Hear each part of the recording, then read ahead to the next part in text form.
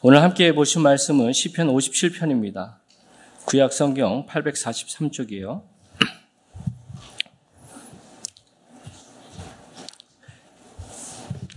찾으신 줄 알고 우리 한 절씩 교독해 올리겠습니다. 하나님이여 내게 은혜를 베푸소서, 내 영혼이 주께로 피하되 주의 날개 그늘 아래에서 이 재앙들이 지나기까지 피하리이다. 내가 지존하신 하나님께 부르짖으며 곧 나를 위하여 모든 것을 이루시는 하나님께로다. 그가 하늘에서 보내사 나를 삼키려는 자의 비방에서 나를 구원하실지라. 하나님이 그의 인자와 진리를 보내시리로다. 내 영혼이 사자들 가운데서 살며 내가 불사른 자들 중에 누웠으니 곧 사람의 아들 중에라. 그들이 있는 창과 화살이요 그들의 혀는 날카로운 칼 같도다. 하나님이여 주는 하늘 위에 높이 들리시며 주의 영광이 온 세계 위에 높아지기를 원하나이다. 그들이 내 걸음을 막으려고 그물을 준비하였으니 내 영혼이 억울하도다. 그들이 내 앞에 웅덩이를 파스나 자기들이 그 중에 빠졌도다. 하나님이여 내 마음이 확정되었고 내 마음이 확정되었사오니 내가 노래하고 내가 찬송하리이다. 내 영광아 깰지어다. 비파야 수금아 깰지어다. 내가 새벽을 깨우리로다. 주여 내가 만민 중에서 주께 감사하며 문 나라 중에서 주를 찬송하리이다. 무릇 주의 인자는 커서 하늘에 미치고 진리는 궁창에 이르나이다. 함께 했습니다. 하나님이여 주는 하늘에 높이 들리시며 주의 영광이 온 세계 위에 높아지기를 원하나이다. 아멘. 말씀을 두고 함께 기도하겠습니다. 참 좋으신 아버지 하나님 감사합니다. 우리의 생명, 구원, 능력 되신 주님을 높여 올려드립니다. 아버지 하나님, 저희들 지금 이 시간 말씀 앞에 서기를 소망합니다. 성령 하나님, 말씀을 전한 자나 듣는 자나 한 성령 안에서 하나님의 크신 뜻을 발견하게 하시고 그 말씀의 능력으로 이 세상에서도 힘있게 서 나아갈 수 있는 우리 모두 될 수 있도록 도와주옵소서. 모든 영광을 주님께 돌립니다. 사랑이 많으신 예수님의 이름으로 기도합니다. 아멘. 여러분들 그 미스란 말이 있습니다. 신화. 사실이 아님에도 사실인 것처럼 확신하고 나아가는 것을 우리가 미스라고 그러는데 신앙에도 우리가 그런 미스가 있는 것 같아요. 뭐냐면 믿음이 좋으면 하나님이 축복하셔서 아무 문제가 없을 것이다 라고 생각하는 겁니다. 그것은 미스입니다. 또 이런 생각이 있습니다. 믿음이 좋으면 비록 힘들고 어려운 상황이 됐을지라도 그 상황을 편하게 쉽게 잘 지나갈 것이다. 그것도 뭘까요? 그것도 미스입니다. 우리가 삶을 돌아보면 과연 그렇지 않음을 구석구석에서 볼 수 있어요. 우리는 이번 여름 6주간 주일 말씀을 스토리가 있는 시편이란 주제로서 다윗의 삶과 그의 찬양을 함께 보고 있는데 우리 과연 다윗의 삶이 어땠는지만 돌아봐도 이것이 미스라는 걸 알 수 있습니다. 다윗의 유년 생활은 어땠습니까? 그의 아버지와 형제들로부터 그는 무시당했습니다. 또 사무엘이 이새의 집을 방문하여서 기름 부을 자를 택했을 때도 형들은 있었지만 다윗은 없었죠. 그리고 다윗은 기름을 부음을 받았습니다. 왕으로 차기 왕으로 기름 부음 받았다는 겁니다. 하지만 그가 왕이 되는 과정도 결코 호락호락하지 않았다는 겁니다. 사울을 피해서 그는 10년 동안 도피 생활을 했습니다. 그리고 사울이 죽고 난 후에도 그가 바로 모든 온 이스라엘의 왕으로 세워지지 못했습니다. 그는 헤브론에서 7년 반 동안 오직 한 지파, 유다 지파의 왕으로 있다가 그 오랜 기다림의 시간을 통해서 그는 왕이 됐다는 겁니다. 왕이 되고서는 어떻습니까? 그의 삶이 정말 편안했나요? 엮이는 가정도 이런 엮이는 있을까 싶습니다. 왜냐하면 형제들끼리 서로 강간하고 살인하고 아들이 정말 아버지의 아내를 윤곽하고 아빠를 죽이기 위해서 정 난리 있는 그 모습이 다윗의 삶 가운데 있는 삶의 부분이었다는 겁니다. 한마디로 말해서 그의 인생은 피와 배신이었고 고통과 인내의 종합 세트였다는 겁니다. 그런데 성경은 그의 삶을 가리켜서 뭐라고 말합니까? 그의 인생은 복된 인생이다. 힘들고 어려운 상황이라 할지라도 하나님은 그의 인생이 복된 인생이라고 말씀하십니다. 사도행전 13장 22절에 보면 이렇게 말씀합니다. 내가 이새의 아들 다윗을 만나니 내 마음에 합한 사람이라 내가 뜻을 다 이루게 하시리라. 예. 요즘으로 말하면 내 마음에 합한 사람이란 그 이름이, 그 말은 너 내 안에 있답니다. 드라마에서 패러디 했지만 너 내 안에 있다, 나 너 안에 있답니다. 내가 너를 너무나도 사랑해서 내가 너를 통해서 놀라운 일을 이룰 거야. 여러분, 인생이라면, 그런 인생이라면 정말 대단한 인생 아닙니까? 아무리 굴곡 있고 어려운 상황을 산다 할지라도 그 인생은 복된 인생입니다. 성공적인 인생을 다윗이 살았다는 겁니다. 왜냐하면 하나님이 함께 하셨기 때문에. 저와 여러분의 삶도 마찬가지입니다. 여러분들 말씀을 안 하셔도 여러 많은 문제가 있으실 겁니다. 건강의 문제, 관계의 문제, 또 말할 수 없는 가정 안에서의 문제들 분명히 있으실 겁니다. 남몰래 눈물을 흘리시고 고통과 인내의 시간을 지나가는 분들 분명히 계실 겁니다. 그런데 그런 힘겨운 삶 속에서도 주님은 우리에게 말씀하십니다. 네가 무엇을 했고 무엇을 성취했는가가 너의 삶의 평가의 기준이 아니라 그 힘든 삶을 지나가더라도 너가 누구와 있느냐가 너의 삶의 평가 기준이라고 말씀하십니다. 그것은 여호와 하나님, 그 하나님과 함께하고 있다면 비록 내 인생이 너무나도 힘들고 어려운 시간이라 할지라도 하나님은 그 인생을 기뻐하시고 축복하시고 네 인생은 살만한 가치가 있다라고 말씀하신다는 겁니다. 오늘 말씀 앞에 우리를 다시 한번 돌아보기 원합니다. 처음도 중요하지만 끝이 더 중요합니다. 그리고 우리가 주님 앞에 서는 그날 너는 내 마음에 합한 사람이다 라는 칭찬을 받을 수 있는 저와 여러분들 되시기를 간절히 축원드립니다. 오늘 저희들이 스토리가 있는 시편 두 번째로 시편 57편을 함께 보게 봤는데 여러분 시편 57편에 보면 부제가 뭐라고 되어 있습니까? 성경에 보시면 이렇게 되어 있습니다. 다윗이 사울을 피하여 굴 안에 있을 때에 라고 되어 있습니다. 성경에 보시면 다윗이 사울을 피해서 굴 속에 들어간 것이 두 번 기록되어 있습니다. 사무엘상 22장에 보면 아둘람 굴에 갇혀 있었다고 그러고 또한 사무엘상 24장을 보면 에겐디 굴에 그가 숨었음을 우리가 보게 됩니다. 여러분도 한번 생각해 보십시오. 왜 사울이 그토록 다윗을 쫓아서 그를 잡으려 하고 죽이려 했겠습니까? 그것은 바로 그의 시기심 때문입니다. 그런데 중요한 사실은 사울이 처음부터 그러지는 않았다는 겁니다. 사울이 처음에 다윗을 봤을 때 호의적이었고 그를 사랑했습니다. 그런데 결정적인 사건은 사무엘상 18장에 나옵니다. 그것은 다윗이 골리앗을 무찌고 돌아올 때에 여인들의 노래를 듣고 그의 마음에 적대감이 있었음을 우리는 성경에서 보게 됩니다. 18장 17절 하반절에 보면 이렇게 노래했습니다. 그들이 사울이 죽은 자는 천천히요 다윗은 만만히로다. 너무나도 잘 아는 가사죠. 근데 여러분들 한번 생각해 보십시오. 과연 그 여인들이 그 노래를 부른 것이 정말 사울이 죽인 사람은 천천히고 다윗이 죽인 사람은 만만이다 그렇게 비교하는 것이었을까 하는 겁니다. 노래의 가사는요 시입니다. 그리고 시가 갖고 있는 독특한 특징이 있습니다. 그것은 뭐냐면 같은 단어를 번복하지 않는다는 겁니다. 천천히란 수와 만만의 수는 동일하게 아주 많은 수를 얘기하는 겁니다. 그런데 같은 단어를 번복하면 재미가 없으니까 그 수를 바꿔서 얘기한 겁니다. 한번 여러분 생각해 보십시오. 현 왕을 어떻게 감히 그 왕 앞에서 그렇게 비교하고 폄하할 수 있겠습니까? 그건 당장 죽을 일이라는 겁니다. 그런데 지금 사울은 여인들이 한 말을 시적인 표현으로 받지 않고 문자적 의미로 받았다는 겁니다. 그리고 그는 시기하고 두려워했다는 거예요. 18장 8절에 보면 이렇게 말합니다. 그가 더 얻을 것이 나라 말고 무엇이냐 하고. 그가 이렇게 받을 수밖에 없었던 단 하나의 이유는 그의 마음에 찔림이 있었기 때문이에요. 왜냐하면 이미 사무엘로부터 그가 폐위될 것을 이미 예고받았습니다.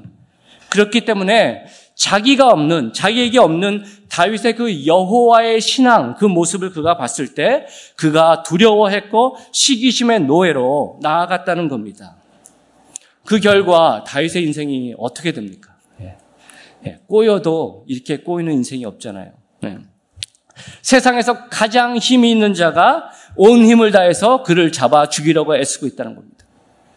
사무엘상 24장에 보니까 지금 에긴디 굴에 그가 있다는 것을 보고 어떻게 해요? 사울이 3,000명의 정예 부대를 데리고 그를 잡기 위해서 왔다 그럽니다.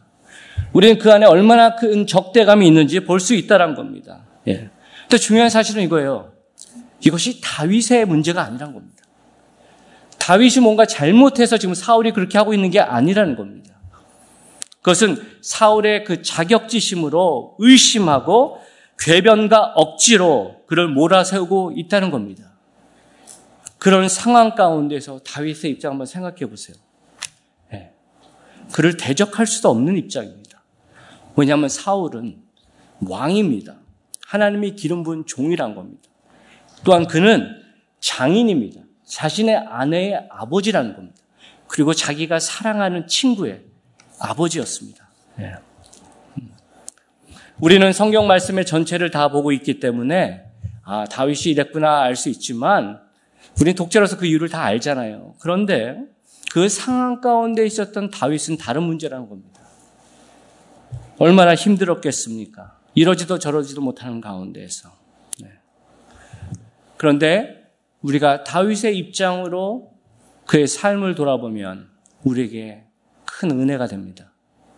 왜냐하면 우리도 인생을 살다 보면 억울한 자리에 놓일 때가 있잖아요. 알지 못하는, 표현할 수 없는 억울한 자리에 놓일 때가 있습니다. 내 잘못도 아닌데 내가 크리스찬이라는 이유로 미움을 받기도 하고 시기와 왕따를 당하기도 합니다. 그때 우리는 종종 무작정 소심하게 그것에 대처하거나 아니면 피하는 게 상책이라고 생각할 때가 많습니다. 그런데 우리가 해야 할 모습은 그것이 아니라 정말 바른 모습, 바른 선택으로 나아가는 것이 우리에게 너무 중요하다는 겁니다. 우리는 다윗의 그 시편을 통해서 그 비결을 볼 수 있어요. 저는 오늘 시편 57편의 말씀을 통해서 제목을 이렇게 정해봤습니다. 영적 공격을 이기는 믿음, Victorious Faith. 어떻게 하면 우리가 승리하는 믿음을 가질 수 있을까? 그 비결을 저와 여러분들이 온전히 받음을 통해서 우리의 삶에 여러 많은 공격과 어려움이 있을 때 상황에 휘둘리는 것이 아니라 그 상황을 넘어서 온전한 선택과 바른 모습으로 나아갈 수 있는 저와 여러분 되시길 간절히 축원드립니다. 그렇다면 오늘의 말씀을 통해 우리가 무엇을 그 비결을 볼 수 있을까요? 저는 세 가지를 함께 보고 나가기를 원하는데 첫 번째는 이것입니다. 하나님이 참 피난처 되심을 명심하십시오. 오직 여호와 하나님만이 나의 도우심이고 매 순간 나의 삶 가운데 승리를 주시는 그분임을 우리가 기억할 때 우리는 상황에 휘둘리지 않고 더욱더 힘있게 설 수 있습니다. 우리 1절의 말씀을 다 같이 함께 읽으면 좋겠습니다. 시작. 하나님이여 내게 은혜를 베푸소서. 내게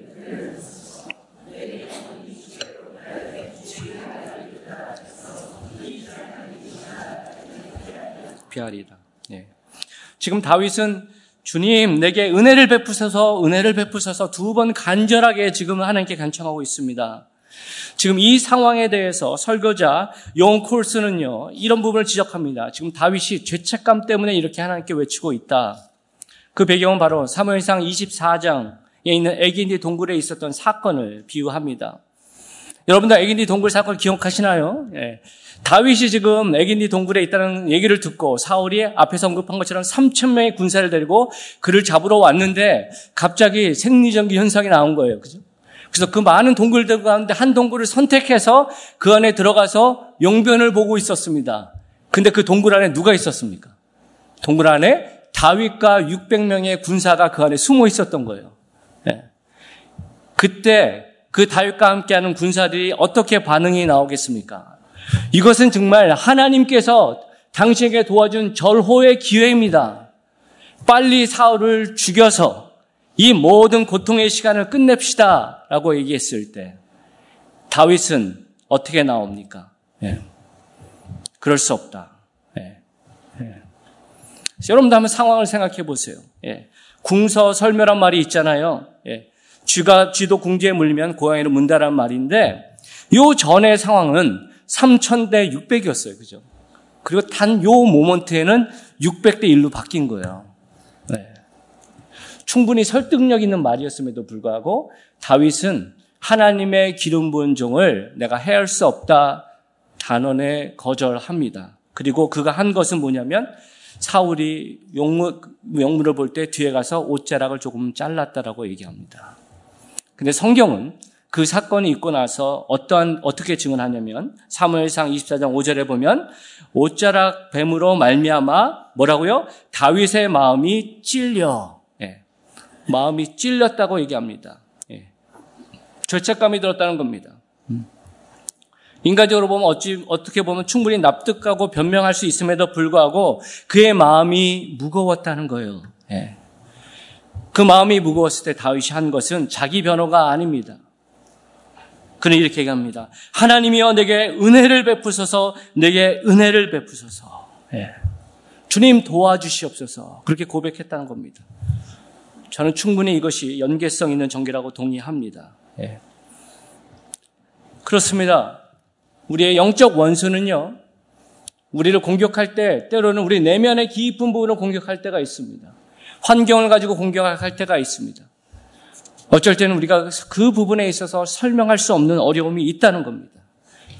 그런데 다윗의 위대함은 여기 있습니다. 그는 자기의 상태에 대해서 정직했다는 거예요. 그리고 그는 누구한테 도움을 청해야 할지 바로 알고 있었다는 겁니다. 1절 하반절에 보면 이렇게 말하죠. 내 영혼이 주께 피하되 주의 날개 그늘 아래서 이 재앙들이 지나기까지 피하리이다. 우리는 지금 다윗의 이 고백을 통해서 그가 여호와 하나님께 피하는 것이 단지 이 순간만 있는 것이 아니라 그의 삶의 모든 히스토리 가운데 있었음을 그가 피하는 동사의 형태에서 볼 수 있습니다. 먼저 내 영혼이 주께 피하되라고 한 이 피하되 히브리 동사의 형태가 완료형으로 되어 있습니다. 이 형태는 언제 쓰냐면 반복적인 행동을 할 때 이 형태를 쓰고 있다는 거예요. 그리고 재앙들이 지나가기까지 피하리이다라는 이 형태는 미완료 시제로 쓰고 있는데 이것은 불확실한 그 상황 가운데에서도 내가 이렇게 하겠다는 맹세의 의미를 두고 있다는 겁니다. 무슨 말이에요? 지금 다윗이 힘들고 어려운 상황 가운데 과거에서도 매 순간순간 하나님 앞에만 피했고 그리고 앞으로 이루어지는 모든 불확실한 상황 가운데서도 내가 오직 주 여호와 하나님께만 피하겠다는 그 결단의 고백이 지금 이 시 안에 있다는 겁니다. 하나님 여호와 하나님의 날개 아래 피한다는 그 의미를 우리는 어떻게 이해해야 할까요? 시편 61편 4절에 다윗은 이렇게 고백합니다. 내가 영원히 주의 장막에 머물며 내가 주의 날개 아래로 피하리이다. 지금 다윗은요, 주의 날개 아래 피하는데 장막에 머문다고 얘기합니다. 우리는 이 그림을 통해서 하나님의 성전이었던 성소와 지성소 안에 그 언약궤의 그 그림을 그가 바라보면서 고백하고 있음을 볼 수 있어요. 그림 하나 보여주시면 감사하겠습니다. 지금 여러분들이 보시는 그 그림이 지성소 안에 있는 언약궤입니다. 그리고 그 언약궤는 위 상단과 밑에 하단에 이름이 따로따로 있는데 몸체는 법궤고 그 다음에 뚜껑은 속죄소라고 부릅니다. 그리고 거기에 보면 천사, 그룹이 날개를 피고 있고 얼굴을 숙이고 있잖아요. 그죠? 레위기 16장 6절에 보면 1년에 단 한 번 대제사장만이 이 지성소에 들어가서 염소의 피를 이 속죄소에 뿌림을 통해서 이스라엘의 모든 죄를 주님 앞에 속량하는 걸 간구하는 모습을 갖고 있는데 지금 다윗이 하나님의 날개 아래 피하리라는 이 고백을 이 지성소 안에 들어가는 대제사장의 그림으로 고백하고 있다는 겁니다. 즉 지금 주의 장막, 주의 날개 아래를 피한다는 것은 하나님의 임재, 그의 회복의 감격을 의지해서 그가 나아가고 있다는 겁니다. 사랑하는 성도 여러분, 기억하시길 바랍니다. 우리가 인생을 살다 보면 정말 설명이 안 되는 문제들을 많이 보게 됩니다. 가장 어려운 부분은 마음의 문제예요. 마음의 무거운 문제. 예. 저도 열문교회를 사역하면서 몇 번 정말 표현 안 되는 마음의 문제로 힘들었던 적이 기억납니다. 정말 알 수 없는 두려움, 알 수 없는 그 분노가 계속해서 저희 목을 조여와서 기도하고 몸부림치지만 해결이 안 됐었던 그 상황을 기억합니다. 하나님께 매달리고 잠을 청하지만 육체는 너무나도 피곤했지만 잠이 오질 않는 거예요. 그때 이렇게 뒤척이는 것보다 하나님의 말씀 앞에 서는 그 자세가 바른 것 같아 그냥 무작정 내려와서 식구들이 다 잘 때 그냥 성경책을 펴서 그냥 읽은 적이 있습니다. 어떤 하나님의 말씀, 생각나는 말씀을 읽은 것이 아니라 무작정 성경책을 펴서 그 말씀을 읽었습니다. 그런데 그 말씀을 읽다 보니까 어느 순간 그 안에 꼭 했던 것들이 스스로 이렇게 조금씩 풀린 걸 느끼다가 그 다음날 아침 제가 거기서 편하게 잠을 자고 일어난 저의 모습을 발견했습니다. 설명이 안 되는 상황이 있어요. 근데 우리가 잊지 말아야 할 사실은 우리는 주 여호와 하나님의 임재 앞에 당당히 나아갈 특권이 있다는 사실입니다. 왜냐하면 우리의 진정한 대제사장 되시는 예수 그리스도께서 우리의 진정한 중보자 되시기 때문입니다. 히브리서 7장 24절에서 25절의 말씀을 다 같이 한 목소리로 읽겠습니다. 시작. 예수는 영원히 계심으로 그 제사장 직분도 갈리지 아니하느니라.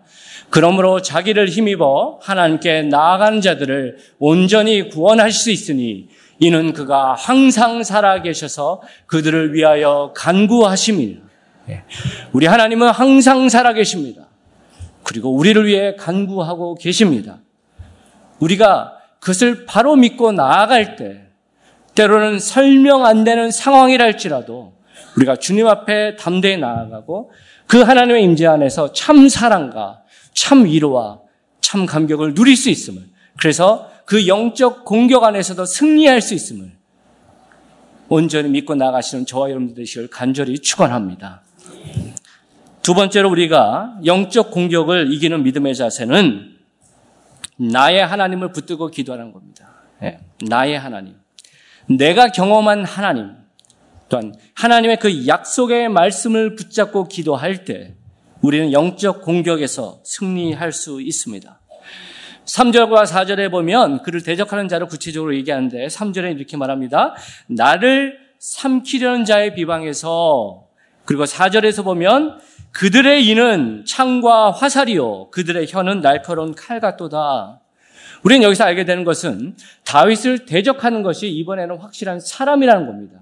그리고 구체적으로 사람이 하는 그 말, 정말 이는 창과 화살이요 혀는 날카로운 칼이다. 즉 말, 그를 조롱하고 거짓으로 속이고 비방하고 위협하는 그 말들로 하여금 그가 고통을 받았고 그가 평정심을 잃었음을 우리는 보게 됩니다. 그 좋은 예는요, 사무엘상 25장의 사건인데 여러분도 혹시 나발 기억하십니까? 그 당대의 부자였습니다. 다윗이 쫓기는 위치에 있었지만 나발의 목축을 케어해줬습니다. 그리고 때가 돼서 추수할 때가 됐을 때 다윗이 종을 보내서 정말 떡과 고기를 요청했을 때 나발이 어떻게 그에게 반응하는지 보십시오. 사무엘상 25장 10절에서 11절인데 우리 한 목소리로 읽겠습니다. 시작. 나발이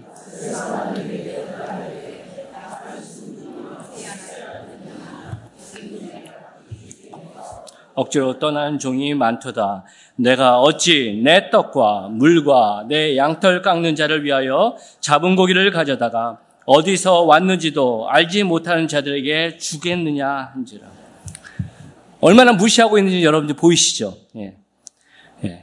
다윗은 누구며 이새의 아들은 누구냐? 요즘 각기 주인에게 억지로 떠나는 종이 있다. 어디서 왔는지도 모르는 자에게 내가 이것을 주겠느냐. 이어지는 말씀에 보면 그때 다윗이 얼마나 자제력을 잃었는지 보게 됩니다. 그렇습니다. 우리의 신앙도 좀 위대한 신앙 다윗도 그런 모습이 있는데 우리도 예외가 아니잖아요. 그죠? 신앙생활을 하다 보면 많은 성도님들이 안타깝지만 시험에 드시고 떠나는 경우들이 왕왕 있습니다. 그리고 그 상황을 보면 어떤 대단한 신학적인 문제나 아주 엄중한 사건 때문에 떠나는 게 아니라 어떤 한 사람의 말, 무심코 던진 그 말이 상대방에는 가슴에 꽂히고 때론 의도적으로 던진 그 말이 그 사람을 힘들게 해서 신앙이 흔들리고 하나님을 향한 사랑까지도 의심하는 모습을 보게 됩니다. 그리고 그것에 대해서 예외되는 자는 여기에 어느 한 분도 안 계십니다. 그때 우리가 어떻게 하겠습니까? 감정의 소리, 원망의 소리를 멀리하고 오히려 주님께 부르짖어야 한다고 우리는 다윗의 이 고백을 통해서 알 수 있습니다. 우리 2절을 다 같이 한 목소리를 읽으면 좋겠습니다. 시작. 내가 지존하신 하나님께 부르짖으며 곧 나를 위하여 모든 것을 이루시는 하나님께로다. 지금 다윗이 하나님을 의지하며 기도할 때 두 가지 확실한 근거를 가지고 기도하고 있는데 첫 번째는 지존하신 하나님께 부르짖는다 말합니다. 개역 한글을 보니까 지극히 높으신 하나님, 천지의 주제라고 합니다. ESV 성경을 보면 God Most High 이렇게 얘기합니다.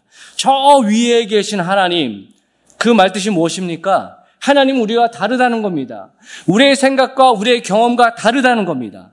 하나님 저 위에서 모든 것을 통찰하시며 판단하시기 때문에 지존하신 하나님께 기도한다는 그 뜻은 내 방식, 내 바램, 내 생각과 다를지라도 하나님이 그렇게 인도하신다면 그것이 옳습니다라고 고백하는 자세로 그가 지금 기도하고 있습니다.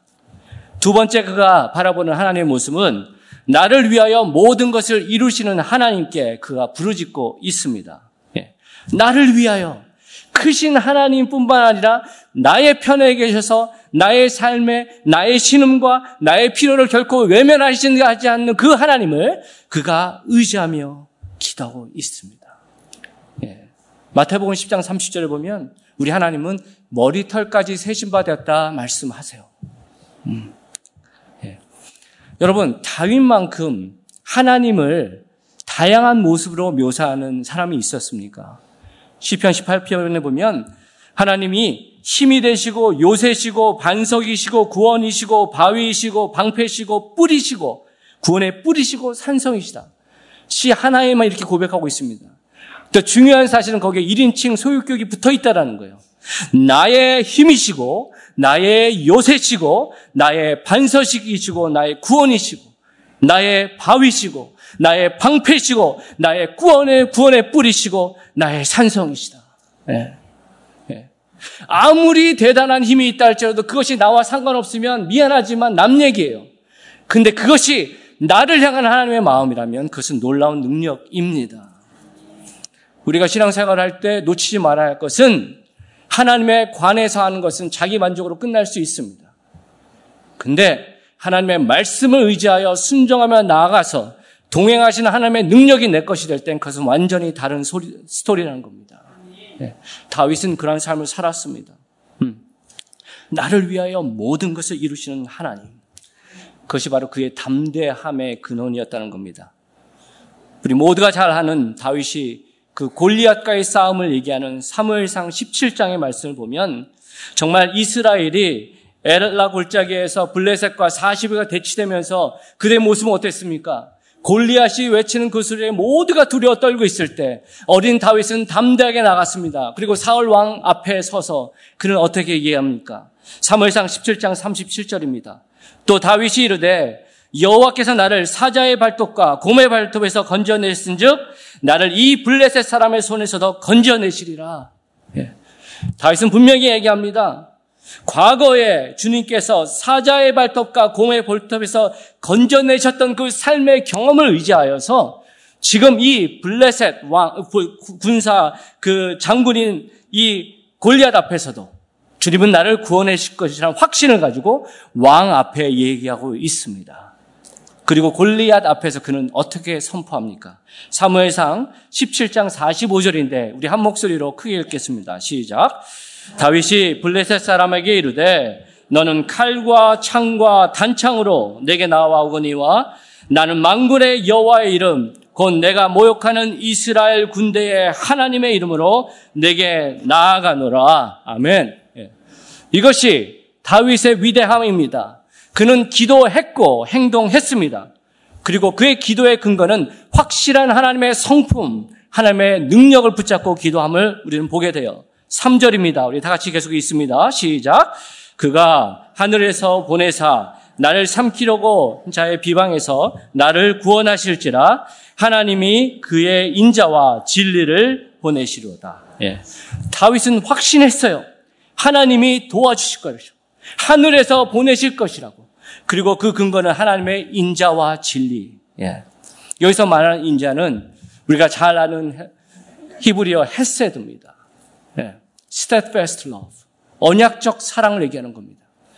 감정에 치우쳐서 좋으면 좋고 아니면 돌아서는 사랑이 아니라 하나님의 이름으로 약속하시고 어떠한 상황 가운데서 이루어 나가시겠다는 그 하나님의 성품을 둔 사랑을 그가 의지하고 있다는 겁니다. 그리고 진리는 faithfulness, 하나님의 신실하심입니다. 그리고 그 인자와 진리가 하늘에서 오고 있음을 그는 고백합니다. 이에 대해 가장 모본이 되는 분이 바로 우리 예수 그리스도입니다. 여러분도 한번 예수님을 생각해 보십시오. 예수님보다 더 낮고 더 억울하고 더 고통스러운 인생을 산 사람이 있습니까? 예수님은 이 땅에 오셔서 사랑과 회복으로 나아가셨는데 그 응답은 어떻게 됩니까? 배신과 비방과 모욕과 죽음이었습니다. 모든 무리들이 예수님을 대적했습니다. 예수님은 하나님의 아들이셨지만 또한 온전한 인간이셨습니다. 그 많은 고통과 비방과 아픔을 우리 예수님께서 어떻게 잘 견디시고 극복하셔서 십자가의 영광에 이르기까지 가실 수 있었습니까? 그것은 바로 하나님 아버지의 음성을 그가 기억하고 나아갔기 때문이라고 저는 믿습니다. 예수님께서 공생애를 시작하기 전에 요단강에서 세례를 받고 나서 지금 어떠한 상황이 있었는지 마태복음 3장 17절은 이렇게 말합니다. 하늘로부터 소리가 있어 말씀하시되 이는 내 사랑하는 아들이요 내 기뻐하는 자라 하시니라. 예수님은 매 순간순간마다 힘들고 어려운 상황 가운데에서도 그 상황을 해결하기에 앞서 이른 아침에 기도로 주님께 나아갔습니다. 그리고 그 기도를 통해서 예수님이 들은 음성은 너는 내 사랑하는 아들이다. 내가 너를 기뻐한다. 그 하나님의 사랑, 그 존재의 이유를 우리 예수님께서 들으시고 감격하시고 그 안에서 저렇게 회복하심을 통해서 예수님은 그 모든 힘들고 어려운 부분들을 극복하고 나가셨다는 겁니다. 기도의 목적은 문제의 해결이 아니라 하나님께 나를 온전히 내어드리는 겁니다.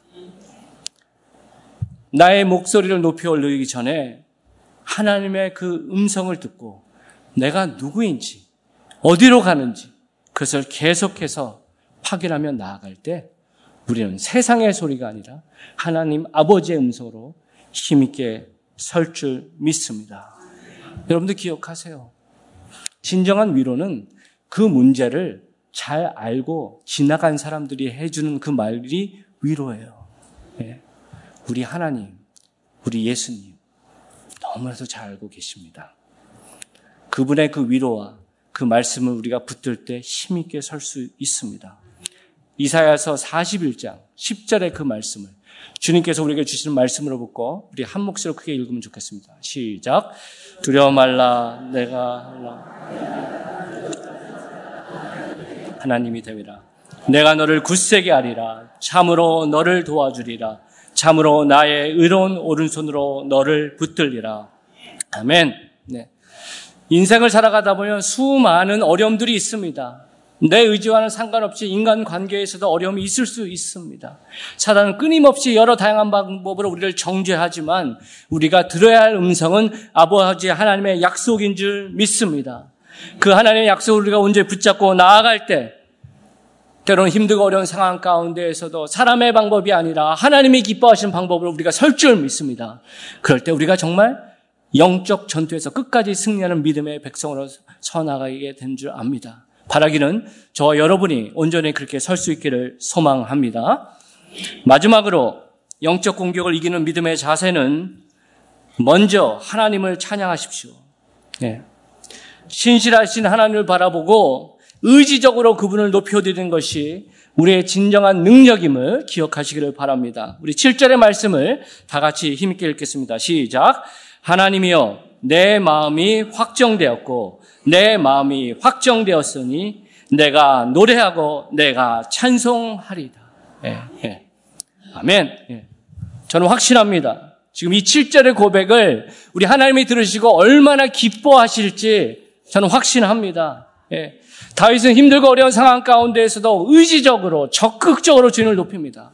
상황이 어찌됐건 결과가 어찌됐건 쉴 수가 없으신 그 하나님께서 그 능력의 하나님이 나와 함께 하심을 그는 확신하고 먼저 주님께 찬양을 올려드리고 있다는 겁니다.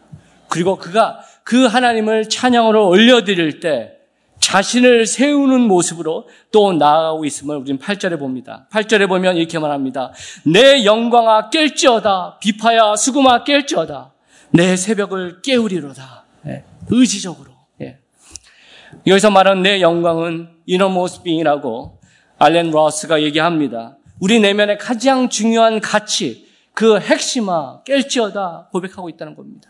하나님을 찬양하였더니 그 찬양이 다시 나한테 힘이 되어지고 그 힘을 가지고 나아갈 때 더 의지적으로 주님께 나아가는 다윗의 모습을 볼 수 있습니다.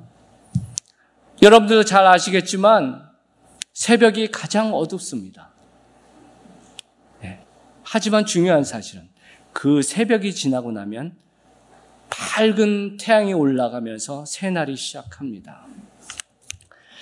다윗은 어둡고 힘든 상황 가운데에서도 그 상황 가운데 휘둘리지 않고 살아계신 하나님, 그 약속을 붙잡고 소망으로 외치면서 나아갈 때 새 시작, 새 기쁨의 감격을 누리는 종이 됐다는 겁니다. 그리고 놀라운 사실은 이 고백으로 나아가는 그 모습은 전염병처럼 전염성이 있다는 겁니다. 퍼져나가는. 그것을 우리가 9절에서 10절로 볼 수 있는데 우리 다 같이 한 목소리 읽으면 좋겠습니다. 시작. 주여 내가 만민 중에서 주께 감사하며 문나라 중에서 주를 찬송하리이다. 무릇 주의 인자는 커서 하늘에 미치고 주의 진리는 궁창에 이르나이다. 아멘. 지금 얘기합니다. 주여 내가 만민 중에서 among the people 많은 사람들 중에서 주께 감사합니다. 문나라, the nation, 열방 가운데서 내가 주님을 찬양합니다. 그리고 그가 말한 그 고백이 하나님의 steadfast love, 하나님의 언약적인 사랑, 그 인자를 의지하고 주의 진리, 주의 신실하심을 고백하며 나아갑니다. 여러분, 우리는 이 땅을 살아가면서 일어나는 모든 문제에 이유를 다 알 수 없습니다. 때로는 하나님 제가 이렇게 열심히 하나님 나라에서 이렇게 수고했는데 어떻게 이런 일이 나한테 있을 수 있습니까? 라는 생각이 우리 안에 일어나는 문제 가운데 질문을 던질 때가 있어요. 근데 우리가 기억해야 될 사실은 그 상황 가운데 하나님이 우리와 동행하시고 그 상황을 잘 지나간 성도의 삶은 아직 하나님의 놀라운 영광과 그 빛된 세상의 분을 모르는 세상을 향해서 놀라운 하나님의 울림으로 주님이 사용하신다는 겁니다. 우리가 그것을 기억할 때 우리의 믿음은 다르게 나아갈 수 있습니다. 제가 이 시편 57편을 보시면 원래 5절과 11절이 후렴구로 되어 있습니다. 말씀을 마무리하면서 우리 11절을 크게 한 목소리를 읽으면서 하나님을 높여드리는 모습의 찬양으로 나가면 좋겠습니다. 시작. 하나님이여 주는 하늘 위에 높이 들리시며 주의 영광이 온 세계 위에 높아지기를 원하나이다. 아멘. 우리 말씀을 두고 함께 기도하며 나가기 원합니다. 오늘 말씀이 여러분 가운데 어떻게 찔림이 됐습니까? 바라기는 그냥 듣고 지나가는 말씀이 아니라 새로운 결단의 말씀으로 나가기를 소망합니다. 주님 우리를 도와주시옵소서. 다윗의 고백이 나의 고백이 되게 하시고 하나님의 놀랍고 귀한 뜻을 온전히 채우는 능력의 삶을 살아가는 저희 모습이 될 수 있도록 주님 붙잡아 주시옵소서. 모든 영광을 주님께만 돌립니다. 사랑이 많으신 예수님의 이름으로 기도합니다. 내 영혼아, 내가 어찌하여 낙심하며 어찌하여 내 속에서 불안해하는가? 너는 하나님께 소망을 두라. 그가 나타나 도우심으로 말미암아 내가 여전히 찬송하리로다. 참 좋으신 아버지 하나님, 말씀으로 우리를 새롭게 깨워주심을 감사드립니다. 우리의 진정한 왕 되심을 감사드립니다. 저희들 이 말씀을 붙잡고 살겠습니다. 주님 부르시는 그 날까지 승리한 믿음으로 서겠습니다. 주여 우리를 도와주시옵소서. 이제는 우리 주 예수 그리스도의 한량없는 은혜와 아버지 하나님의 극진하신 사랑하심과 우리와 함께 하시는 성령님의 감화 감동 교통하심이 주님께만 피하겠나이다. 지존하신 하나님만을 의지하며 기도하겠나이다. 그리고 주님만을 어떠한 상황 가운데서 찬양하겠나이다 고백하며 나아가는 사랑하는 성도님들 머리머리 위에 그 가정과 그 삶과 그 생업 위에 지금부터 영원토록 항상 함께 하시옵기를 간절히 축원하옵나이다.